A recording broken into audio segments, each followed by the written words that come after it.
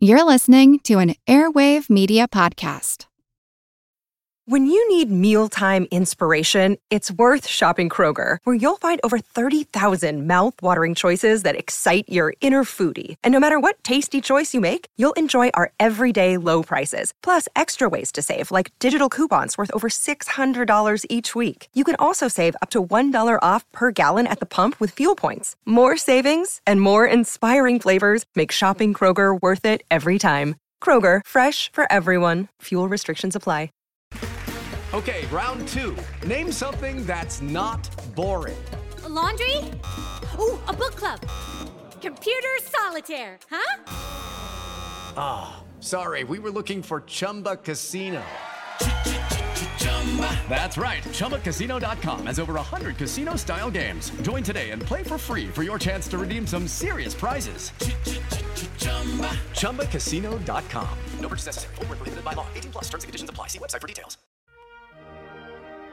Welcome to the Age of Napoleon.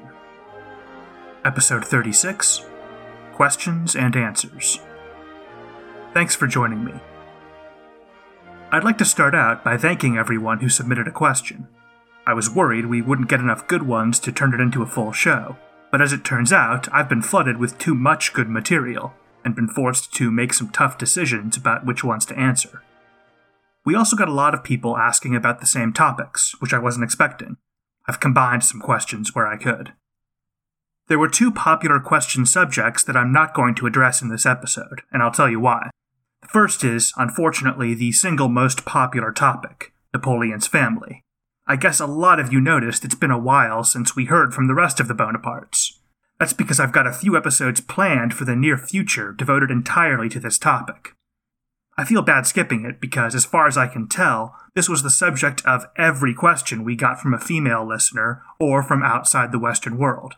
But trust me, it's coming soon, and I think it'll be worth the wait.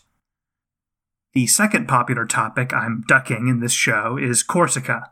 Pasquale Paoli has turned out to be a fan favorite, and I'm glad because he's one of my favorite characters from this story as well, and I think he's criminally unknown.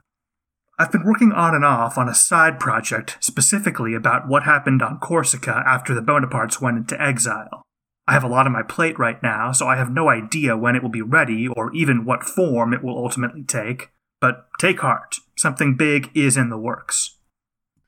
We're playing it a bit more fast and loose this episode than I normally do. Little less scripting, little more improvisation. We'll see how it goes. Anyway, let's get to the questions. The first few are on military subjects. Dan Patterson asked, what was the typical force composed of? Ratio of horse, cannon, infantry, command staff, etc. The organization of the French army changed and evolved over the course of the War of the First Coalition, and will continue to do so as our story moves on, so I'll focus on the period of the First Italian campaign. We'll start with the infantry, who formed the majority of every army of the period. In the spring of 1796, the Army of Italy was around 90% infantry. The basic unit of infantry was the demi-brigade, each composed of 3 battalions of just over 1,000 men each. Earlier in the war, this had been 1 battalion of veterans from the old Royal Army and 2 battalions of patriotic volunteers or National Guardsmen, but by 1796, that distinction had mostly vanished. Demi-brigades were commanded by a chef de brigade, literally a chief of brigade, which I've chosen to translate as the more familiar English term brigadier general. Each had a headquarters staff of about 25 officers and men at his disposal.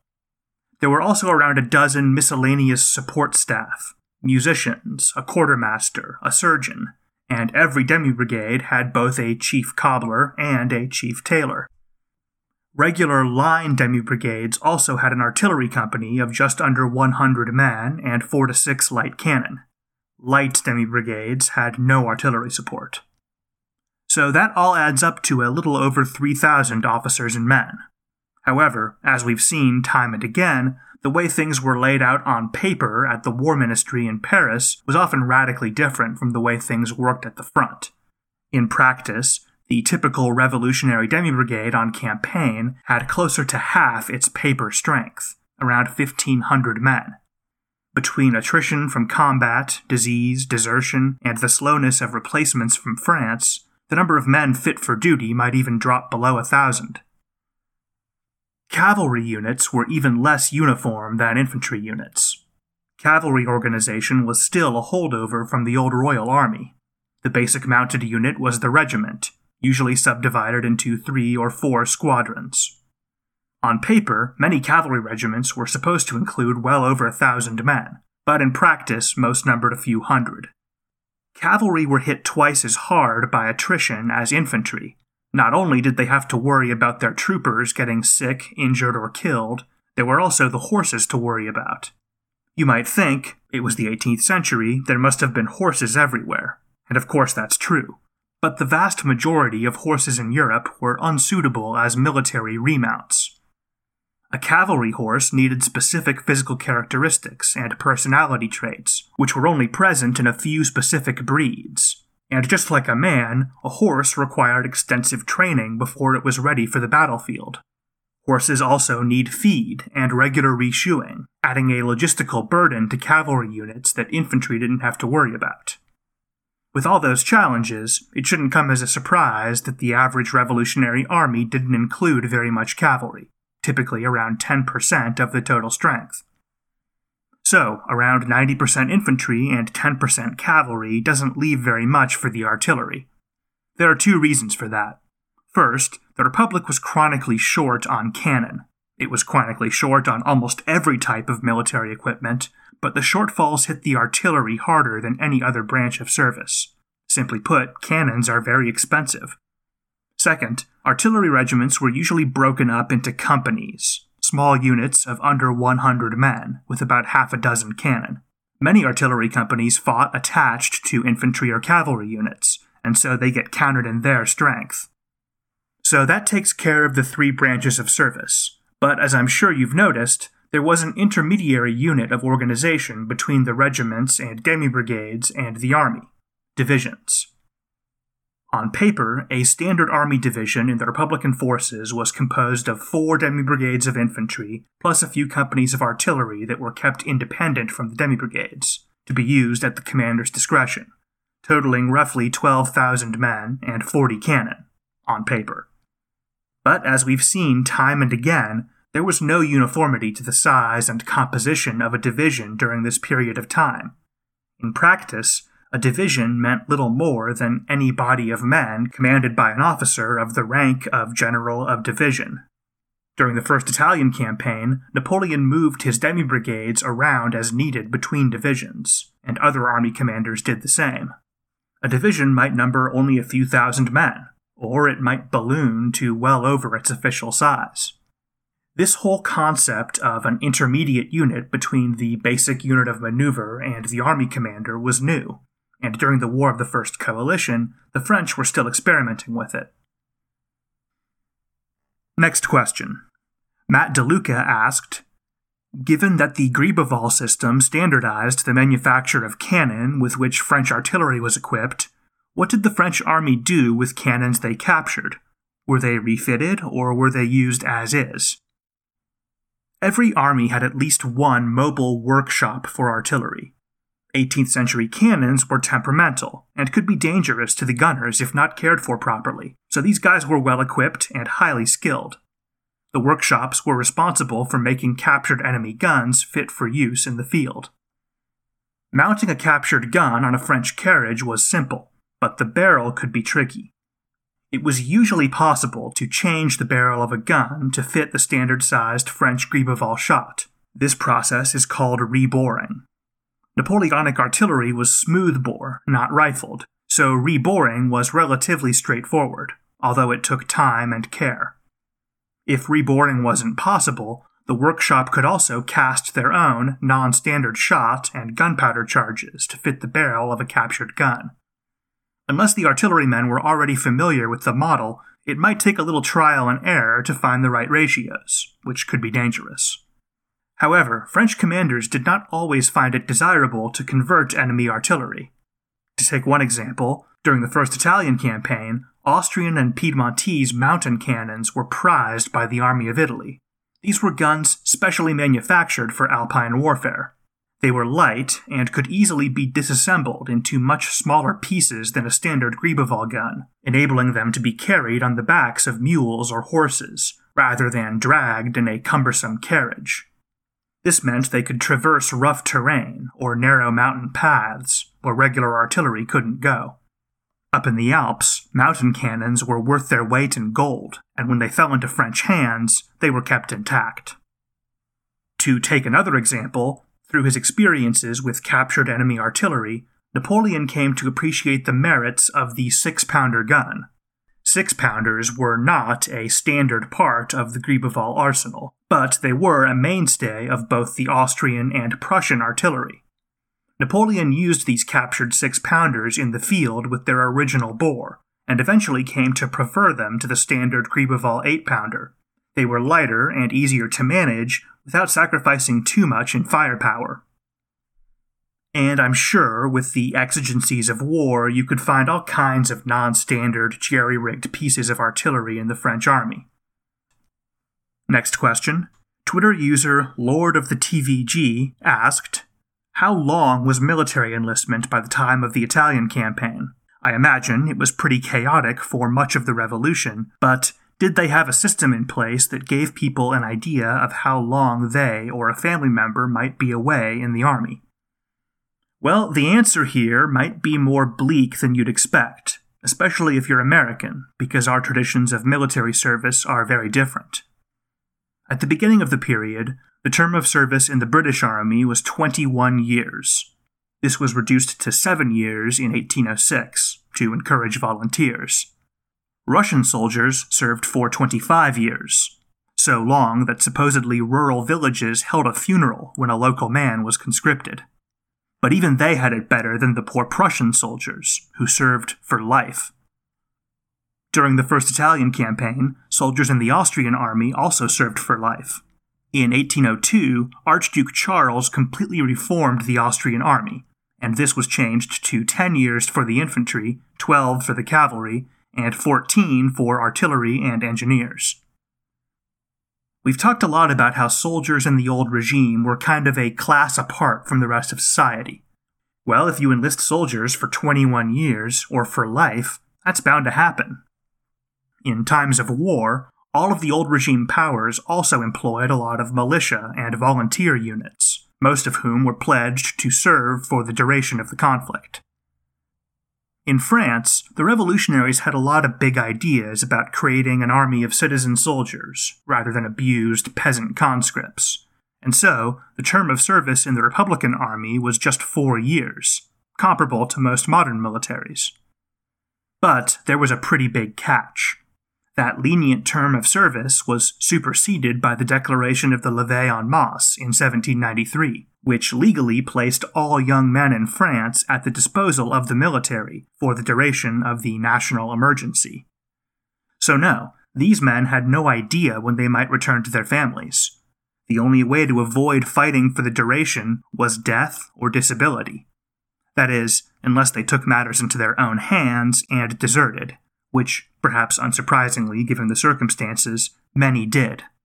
It was not unheard of for 10% of a unit's strength to desert annually. According to one study, 23% of British men who joined the army between 1774 and 1780 deserted before the end of their term. Next, Rob Coughlin asks, the First Italian campaign is rightly lauded for Napoleon's strategic and grand tactical brilliance. What are your thoughts on the role of tactics in this campaign? I'm glad someone asked this question, because this is a subject I wanted to tackle in episode 34, but I couldn't find a good way to shoehorn it in. If we're looking at tactics, the archetypal battle of the French Republican Army during the War of the First Coalition looked something like this. First, the artillery opened up, directing their fire on the enemy's cannon, hoping to knock as many of them as possible out of action before the battle began in earnest. Then they would switch targets to the enemy infantry to soften them up for an attack. Next, the French light infantry deployed in a loose skirmish formation. Theoretically, there was a method to this madness, but with the poor training and discipline of the Republican troops, it's often described more like a swarm or a cloud.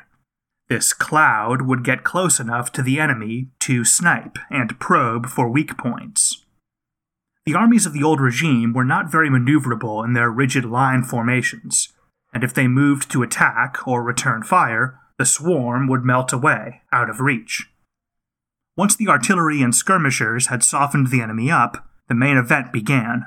Republican armies attacked in massive assault columns, often singing or chanting as they stormed forward. Military theorists of the time described these columns as operating according to the laws of motion, using mass and momentum to shift the enemy, literally smashing through the lines like a battering ram. Once the enemy was broken, the Republican commander would unleash his cavalry to inflict as many casualties as possible in pursuit. This style of battle played to the strengths and compensated for the weaknesses of the Republican troops. Most armies of the day fought in line formations, which were notoriously difficult to maintain on the battlefield without extensive training and rigid discipline. Many of the poorly trained units of patriotic volunteers in the French army simply weren't up to the task.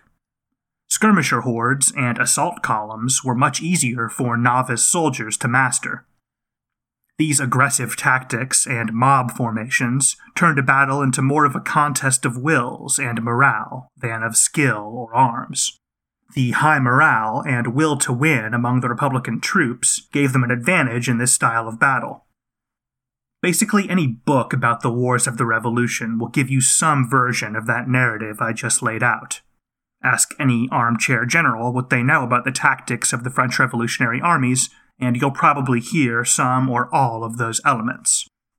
That model is a useful way to think about the tactics of the revolutionary armies in general, but it's really more of a thought exercise invented by historians than a template that was actually used in real life. When you actually look in detail at the battles of this period, you don't actually find very many battles that resemble this archetype. This was especially true by the time of the First Italian Campaign. By 1796, the French didn't really have the same limitations. When Napoleon took command of the Army of Italy, most of his soldiers had been in the army for years, and they'd learned on the job. Not only were they capable of fighting in line formation, we have examples of them pulling off very advanced maneuvers, like feigned retreats, ambushes, and time-synchronized attacks. Much more complicated stuff than fighting in a line. French armies still favored the offensive. Daring assaults in column formation, fueled by the high morale of the Republican troops, remained a signature tactic of French armies, right up until Waterloo. But by the time of the First Italian Campaign, they had the experience to be flexible and use other tactics when the situation called for it. Not only could Napoleon's men fight in a more traditional line formation if the situation called for it, their Austrian opponents were just as capable of using French-style tactics. Habsburg military doctrine of this period took a dim view of the column formation, but they used it on occasion. The Austrians also had large units of dedicated light infantry who were capable of deploying into a skirmish formation en masse, not unlike the swarms of light infantry we associate with the Republican armies. These units were called Grenzers. They were recruited from the Balkans, where they learned to fight a kind of proto-guerrilla warfare in Austria's never-ending struggles with the Ottoman Empire. The Grenzers were notorious for their unruliness and poor discipline, but they were some of the most tenacious, fearsome fighters in the Austrian military. In short, the Grenzers fought a bit like the Republicans. Napoleon considered them the best Austrian troops. My point is, the opposing armies in the First Italian Campaign were not as tactically different as they're sometimes portrayed. The French tended to favor mass skirmishers and the assault column, and the Austrians tended to favor the defensive line and traditional volley fire. But these were preferences, not ironclad differences. In my opinion, the true significant differences between the Army of Italy and their opponents were on the strategic level, not in the realm of tactics. It's a cliché, but most battles really are won or lost before the first shot is fired. eBay Motors is here for the ride. Remember when you first saw the potential, and then through some elbow grease, fresh installs, and a whole lot of love, you transformed 100,000 miles and a body full of rust into a drive that's all your own. With over 122 million parts for your number one ride or die, you can make sure your ride stays running smoothly. Brake kits, LED headlights, exhaust kits, turbochargers, bumpers, whatever your baby needs, eBay Motors has it. And with eBay Guaranteed Fit, it's guaranteed to fit your ride the first time, every time, or your money back. Plus, at these prices, you're burning rubber, not cash. Keep your ride or die alive at ebaymotors.com. Eligible items only, exclusions apply.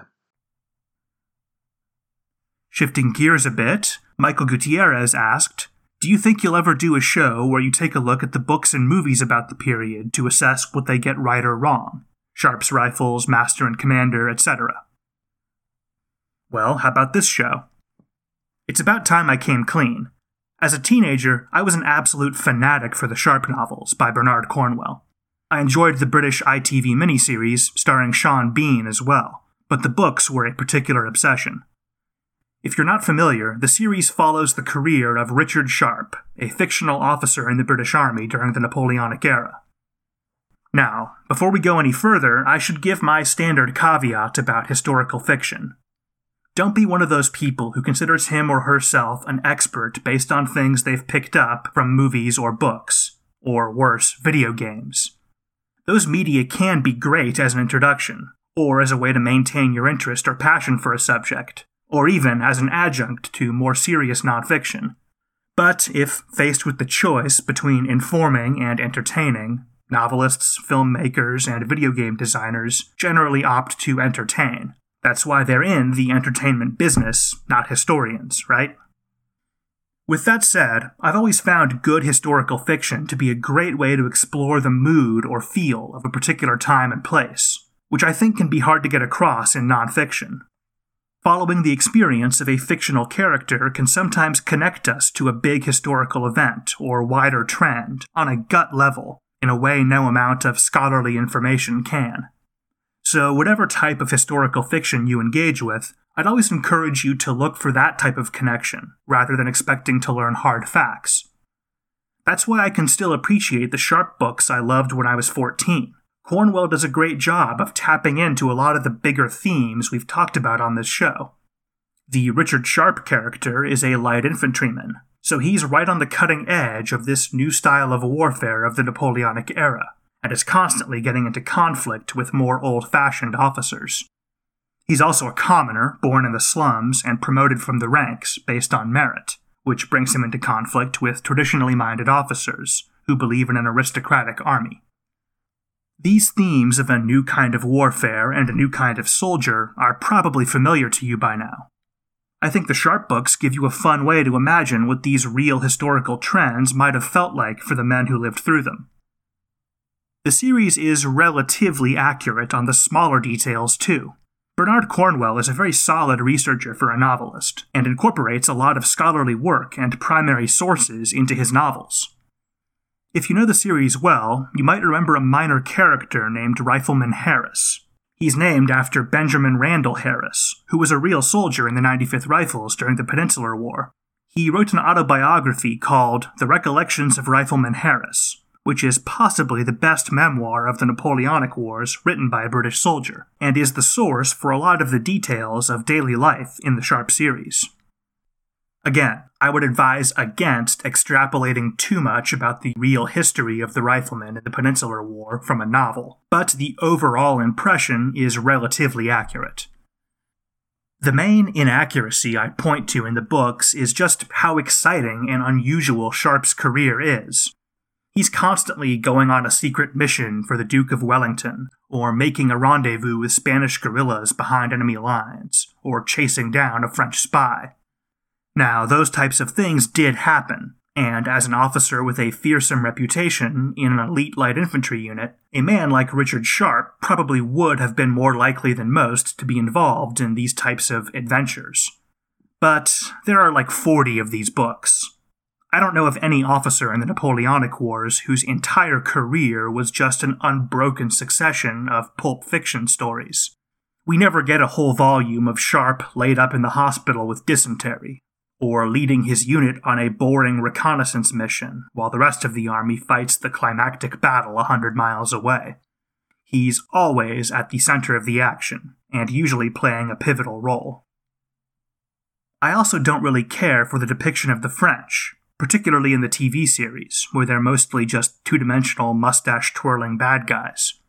It's a bit weird to do a whole series exploring this transition to a new type of warfare, and gloss over the experience of the side who actually pioneered those changes. We certainly don't get much of a sense of what the French and their allies were fighting for, beyond Napoleon. Maybe that's too much to expect from adventure fiction, but it's always bugged me. It pains me to say it, but I also think Cornwell is a bit unfair to the British officer corps as well. Merit-based promotion, like Sharpe's, was nowhere near as unusual or stigmatized as Cornwell implies. As a commoner promoted from the ranks, Sharpe generally gets treated like a space alien by his fellow officers. But by the end of the Napoleonic Wars, most British units had at least a few officers who started in the ranks. Of course, such men did face an uphill climb, and in a class-obsessed society like 18th century Britain, I'm sure they faced prejudice. But there were a lot more of them than you might think from reading the Sharpe novels. There's a real snobs versus slobs dynamic in the Sharpe universe. Officers tend to be either grizzled professionals who rose on their own merits, or arrogant, effete rich boys with noble titles who bought their way in. From what I've seen, there were a lot more British officers in between these two extremes than the novels imply. That's understandable. Cornwell's trying to highlight this conflict between the old and the new, between two different visions of soldiering. It muddles the picture if you include too many people who don't quite belong on either side of the divide. So, to sum up, the Sharpe novels are surprisingly accurate for adventure novels. Bernard Cornwell found a way to write gripping adventure stories that somehow never deviate too far from a plausible historical setting. It's been a while since I watched the movies, but from what I recall, they are a bit less consistently accurate. I'll say a lot less about the Aubrey Maturin series and the film Master and Commander, because I don't know the material nearly as well, and my knowledge of naval matters is much more limited. If you're not familiar, we're talking about a series of novels by Patrick O'Brian, following the fictional Royal Navy captain Jack Aubrey and his friend and chief surgeon, Dr. Stephen Maturin, through the Napoleonic Wars. The books were adapted into a film called Master and Commander: The Far Side of the World, starring Russell Crowe as Aubrey and Paul Bettany as Maturin. I've only read one of the books in the series, and to be honest, I didn't care for it. I picked it up when I was about 16 and waiting for a new Sharpe book to come out. I was expecting something in that same vein, but the Aubrey Maturin books are much more slowly paced and more cerebral. I've heard they're actually very good. I keep meaning to give them another try now that I'm an adult and looking for more than just blood and gunpowder in my novels. But lately I find it hard to read fiction set in the Napoleonic Wars. I read novels to unwind, and for reasons you might understand, Napoleonic fiction kind of feels like work to me these days. I really enjoyed the film version, Master and Commander. Some people said gruff, Australian Russell Crowe was miscast as a violin-playing British officer in a tailcoat, but I thought he was great. Royal Navy officers tended to be less aristocratic than Army officers, and I assure you, most Napoleonic-era Royal Navy officers were tough customers, even if they read books and played the violin. I think what I enjoyed most about the movie was the dialogue. Aside from a few little mistakes, the characters actually sounded more or less like 18th century people, within the limits of Hollywood, of course. That's pretty rare in fiction. They also went to a lot of effort to get the look right. Much of the movie was actually filmed on a real wooden sailing ship. Apparently it was ungodly expensive, but it shows. I haven't seen the movie for years, but the only mistake I can clearly recall is a character saying the word okay, which is a pet peeve of mine. Okay almost certainly hadn't been coined yet, and it definitely wasn't being used outside the United States until much later. I'm sure some Royal Navy nerds out there have found errors in the uniforms or lapses in regulation, but the broad strokes of the film seem pretty accurate. It helped me imagine what it might be like to live through things I've read about but can never experience, and that's what I look for in historical fiction. Next, a few different listeners asked about ethnic or national identity, so I picked one question to kinda represent the whole batch. Matthew asked, were any regional or minority identities apart from Corsican important in France during the Revolutionary period? For example, did a separate Breton identity factor into the Vendée uprising? Believe it or not, this is still a very controversial issue. The official position of almost every French government since the Revolution has been that all Frenchmen are Frenchmen, with no distinction of ethnic or regional identity recognized. The French national census is actually legally barred from asking questions about ethnicity. The matter of subnational identities is part of a larger tension between center and periphery, which is one of the central issues of French history, since way before Napoleon and continuing to the present day. That means there are about 1 million schools of thought on this topic. I'll do my best to untangle them and tell you what I think. This much is pretty much incontrovertibly true. Until after the First World War, what we know as French was not the dialect most people in France spoke with their family and close friends. It was a formal language they learned at school and in the army, and might use to read a newspaper or when dealing with the government. Along with that language difference, people had their own local customs and traditions. The further you got from Paris, and the less plugged in people were to the national economy and communications networks, the more those local ways of doing things tended to differ from the way they did things in Paris, which is to say, the stereotypically French way. So France was a pretty diverse place, full of people who probably wouldn't fit your stereotypical vision of a Frenchman. One way to look at French history since the Revolution is that the centralizing Parisians took these people who didn't fit that stereotypical vision and stripped them of their identities, imposing a cultural uniformity that fit with their ideas about a centralized state. This is a very popular argument, particularly among conservative critics of the Republic. Some have even compared this process to colonialism. From what I see, the picture is much more complicated than that narrative. Today, we generally assume someone who has a different language and culture from the dominant national culture and language must be a member of an ethnic or national minority group. But that assumption doesn't always hold true, particularly when we look into the distant past, and particularly in France. We live in a world dominated by long-established, strictly defined national identity. Early modern Europe was not like that. Most people didn't think much about what ethnic group or nation they belonged to. Many didn't even understand the concept. People in Brittany, to take your example, were certainly aware that they were different from people in Paris. Their language was Celtic, not Romance. They ate different food, wore different clothes, and had different customs. But that doesn't necessarily mean they had any national consciousness, which is to say, they might not have thought of themselves as part of some category called Breton that encompassed hundreds of thousands of people with certain language and customs in common, and that this category called Breton was totally distinct and incompatible with a different category of people called Frenchmen. That's national consciousness. To a lot of early modern people, the whole world outside of their little community was made up of foreigners. Some foreigners might have been stranger than others, but that didn't necessarily translate into some sense of national or ethnic community.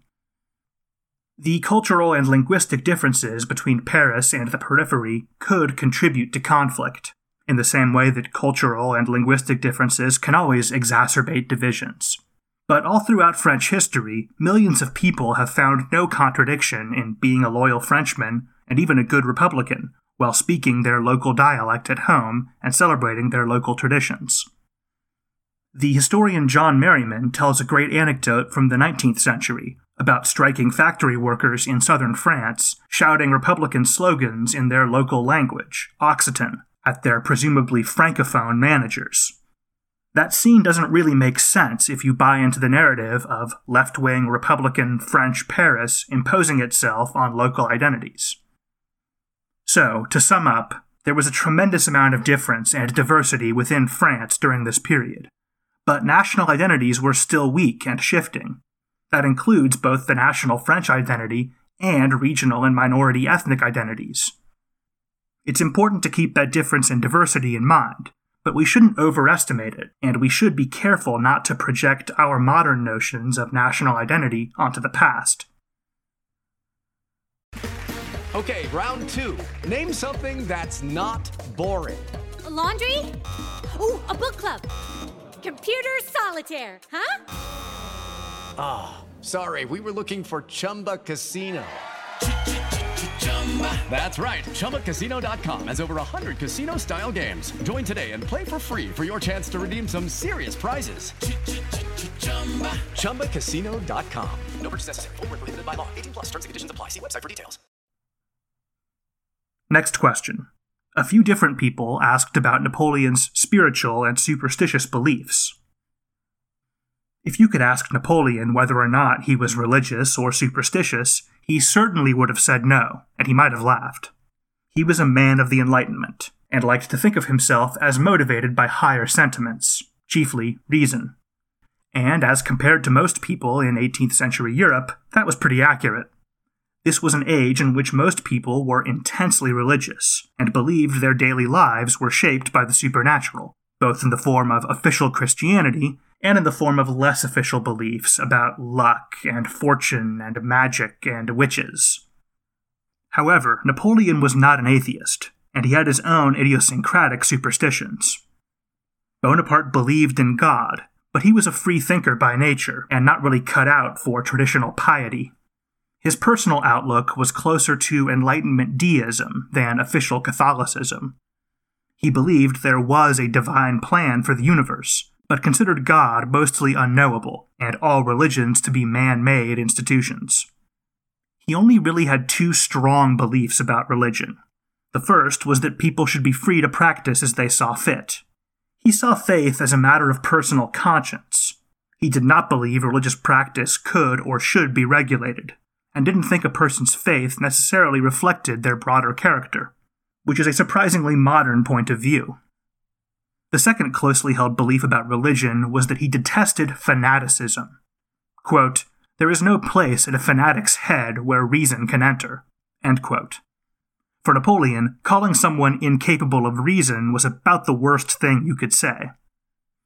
Napoleon clearly had little personal inclination towards spiritual matters, but he did consider religion valuable because it taught people moral lessons, gave them a sense of purpose and duty, and fostered social harmony. It was a pragmatic, you might even say coldly practical, view of religious faith. Napoleon tended to judge religious institutions solely on how useful they were to the government and society. In private, he quite candidly admitted that he practiced Catholicism because he governed a nation of Catholics, and would just as happily embrace Islam or Judaism if he governed a nation of Muslims or Jews. His main complaint with Catholicism had nothing to do with practice or doctrine. He objected to the fact that the clergy owed their allegiance to a foreign institution, the Vatican.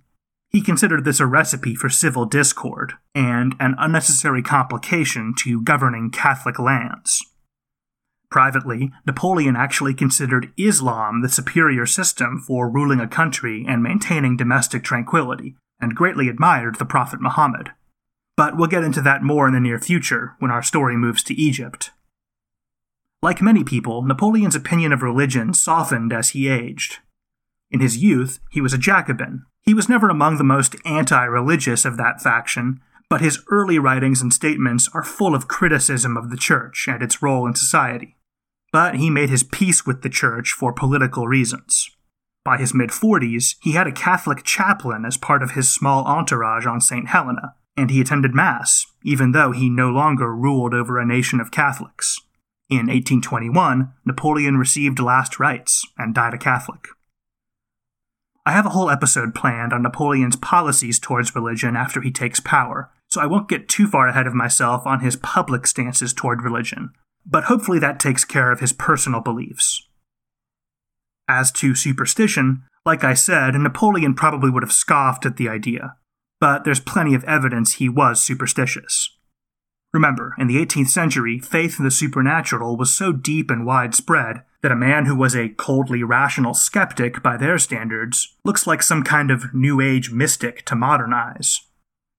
You'll often see Napoleon called a gambler. I've done it on this show, and I'm far from the first.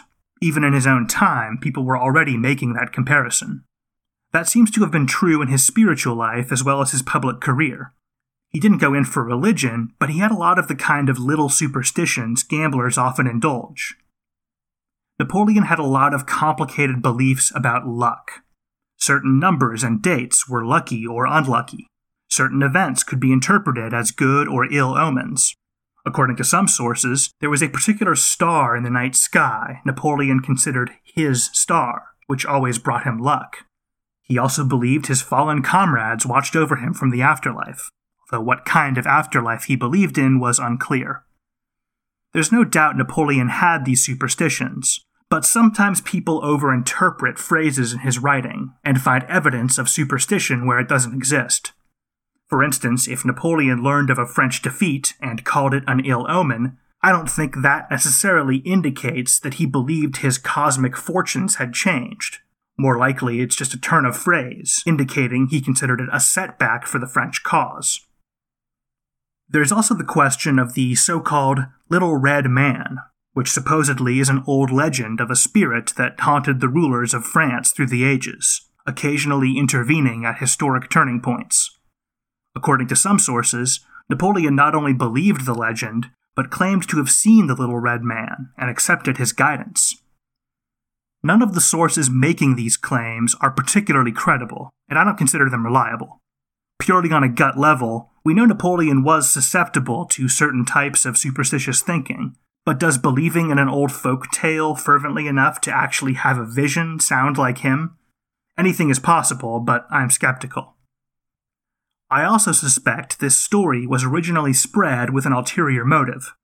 The concept of a supernatural spirit that counsels the powerful and appears in the form of a little red man is suspiciously close to the popular Western image of Satan. The people who originally spread this story might have been opponents of Napoleon, hoping their audience would make the same connection and conclude Bonaparte was under satanic influence. So, to sum up, Napoleon was ambivalent about religion, and had a lot of gamblers' superstitions about luck and fate. Next up, Tyler Smith asks, excise Napoleon from history. Do we ever get a united Italian peninsula? Hypotheticals are tough, particularly ones with such huge and far-reaching consequences, like trying to imagine a 19th century without Napoleon. It's impossible to say with any certainty how the French Revolution and the War of the First Coalition would have played out without Napoleon, which means it's also impossible to say what the geopolitical or even intellectual landscape of Europe would have looked like during the 19th century. That's why a lot of academic historians outright refuse to entertain hypotheticals.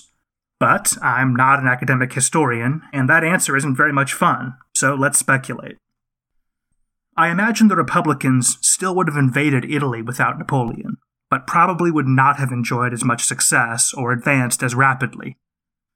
André Massena is a possible alternate commander for the Army of Italy, or maybe Jean-Baptiste Bernadotte would have taken Napoleon's role in the Vendémiaire uprising and used his influence to get the command, just like Napoleon did.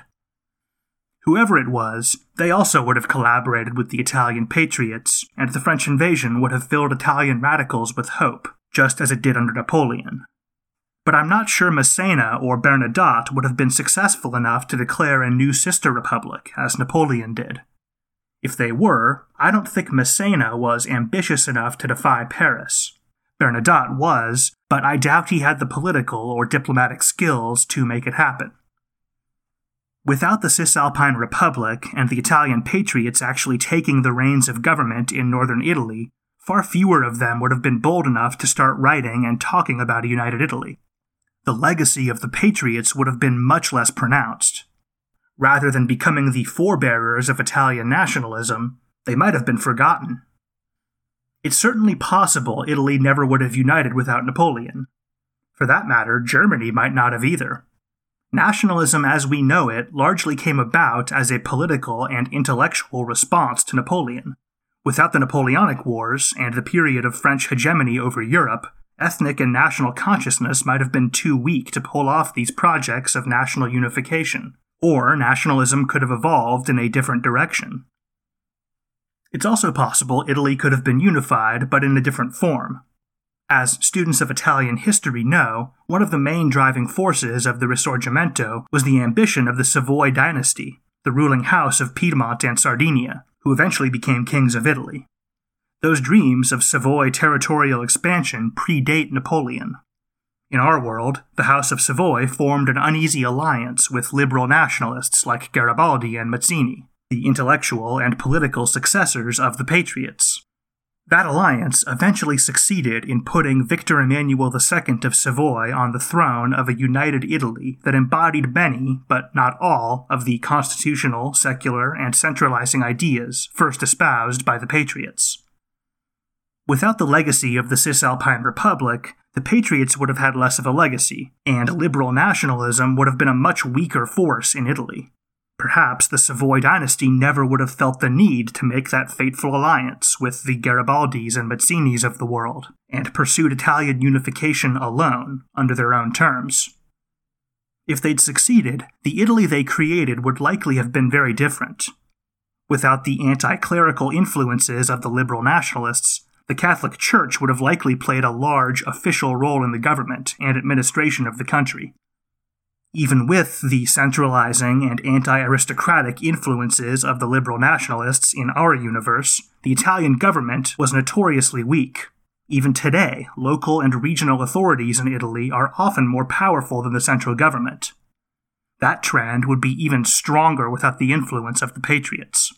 An Italian state in a universe without Napoleon would probably look more like a loose federation than a unified nation-state. Real power would probably rest in the hands of local aristocrats and church officials, rather than the government in Rome. If the House of Savoy couldn't pull off unification, another possibility would be a kind of confederation of the old feudal states of Italy, with the Pope as a figurehead. This idea briefly gained traction in our universe during the 19th century. Maybe it would have had more staying power if it had less competition from an alternative liberal nationalist vision. So, to sum up, without Napoleon's support of the Patriots and the example of a French sister republic, any unified Italian state that came into being in the 19th century would probably have been very decentralized, conservative, far less secular, and, as a consequence, probably worse administered and less dynamic. Such a state would have played a much smaller role on the world stage. Perhaps it would have even been weak enough to fall under the influence of more powerful neighbors, just as Italy had for centuries. Next, Sam Frito posed another hypothetical. What if Napoleon found himself in a kind of time-travel Freaky Friday situation in which he swapped bodies with his nephew, Louis Napoleon, in 1870, before the start of the Franco-Prussian War? You've already heard all my caveats about hypotheticals. Those all still apply. I'll just jump right in without repeating them. If we're assuming Napoleon in his prime just woke up in the Tuileries Palace the morning war was declared, I don't think the results would have been very different. In fact, he might have actually performed worse than his hapless nephew. The world had completely changed in the 7 decades between Napoleon's seizure of power and the Franco-Prussian War.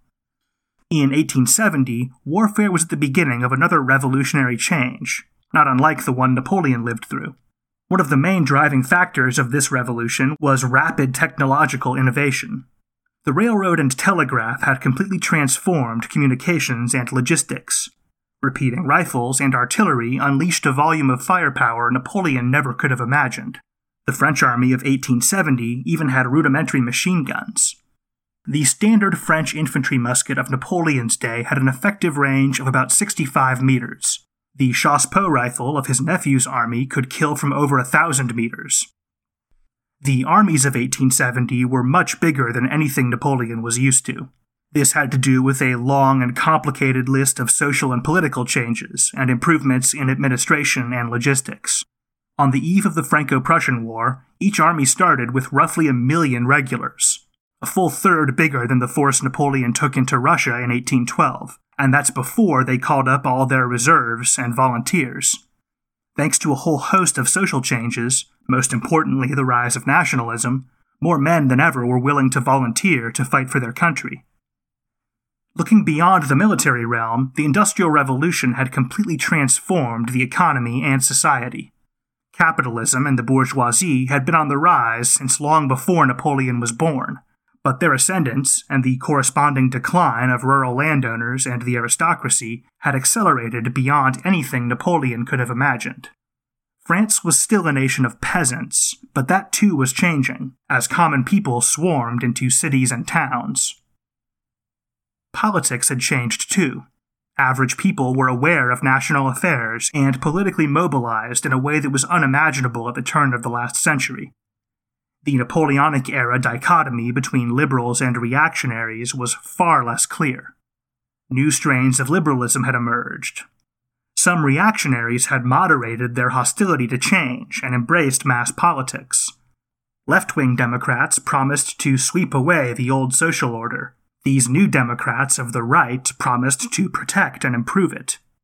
This is conservatism as it exists in most Western democracies today. It was invented specifically to co-opt much of what people had found appealing about Napoleonic rule, and it was a force that he hadn't really had to reckon with in his career. Socialism had barely even entered its prehistory in Napoleon's time. In Napoleonic France, the set of ideas and values we'd come to call socialism were just vague notions held by intellectuals on the radical fringe of liberal politics, and unexpressed anger and hope in the hearts of the urban underclass. By 1870, radical thinkers like Karl Marx had synthesized these scattered radical ideas and the growing disaffection with capitalism into coherent schools of thought. Political movements had been built around these philosophies, and already had deep roots in certain segments of the population. Napoleon had never even heard the word socialism, but in 1870 it was one of the most powerful forces on the French political scene. Politics was fractured into different movements, and regular people were enlisted in these movements in a way they never had been during Napoleon's lifetime. Napoleon's success was built largely on his intuitive understanding of the new realities of his rapidly changing world. I think the world of 1870 was too different for that intuitive understanding to hold true. The same instincts that steered him so well at the beginning of the 19th century would have led him into disaster 70 years later. How can you surprise the enemy with a quick forced march, when the enemy can redeploy his forces by train? How can you rely on mass infantry assaults and mounted cavalry charges to overpower an enemy that can fire 6 rounds a minute from hundreds of meters away? How can one man successfully co-opt all political opposition in a country with over 10 million politically active citizens and dozens of organized political factions? I don't think there was any way to simply adapt the political and military strategies of 1800 to the realities of 1870. Europe on the eve of the Franco-Prussian War was just a fundamentally different place in too many ways for the old calculations to hold true. For Napoleon to be successful in such an alien environment, he would have to entirely throw out the old rulebook and come up with entirely new understandings of war and politics. Napoleon was unquestionably brighter than his nephew, and perhaps even with the massive shock of adapting to this radically changed world, he might have avoided making the same mistakes Napoleon III made. But I think the fact that his famous intuition no longer matched up with reality would have led him to make others, perhaps with even more catastrophic consequences. One idea I've tried to hammer home in this podcast is the idea that people are largely the product of their influences and environments. Even someone like Napoleon, who was born with tremendous natural abilities, was shaped by his experiences to become the historical figure we know. He wasn't shaped by the world of 1870. If he somehow did have a chance to be shaped by that world, would he even still be Napoleon? Perhaps in the world of the Industrial Revolution, Napoleon would prefer to be a banker or a businessman. Maybe once he cracked a history book and read about the Battle of Waterloo, he'd decide to abandon all worldly achievements and go become a hermit. But now we're getting pretty metaphysical, so I'll stop before this gets truly embarrassing. I think that's a good place to leave things for now.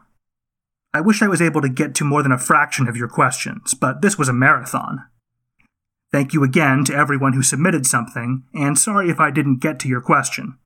I enjoyed this format, and I'd like to keep doing it, so you will have opportunities to try again. Until next time, Thanks for listening.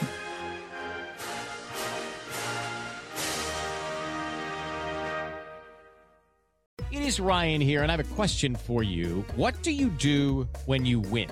Like, are you a fist pumper, a woohooer, a hand clapper, a high fiver? I kind of like the high five, but if you want to hone in on those winning moves, check out Chumba Casino. At ChumbaCasino.com, choose from hundreds of social casino-style games for your chance to redeem serious cash prizes. There are new game releases weekly, plus free daily bonuses. So don't wait. Start having the most fun ever at ChumbaCasino.com. No purchase necessary. VGW Group. Void where prohibited by law. See terms and conditions. 18+. Hello, everyone. My name is Wesley Livesey from the History of the Second World War podcast. Join me on a journey through the most destructive conflict in human history, a journey that will take us not just through the famous campaigns and cataclysmic battles, but also to the lesser well-known corners of the war that touched millions all over the world, as we try and answer not just the questions of what and where, but how and why. You can find History of the Second World War on all major podcast platforms or at historyofthesecondworldwar.com.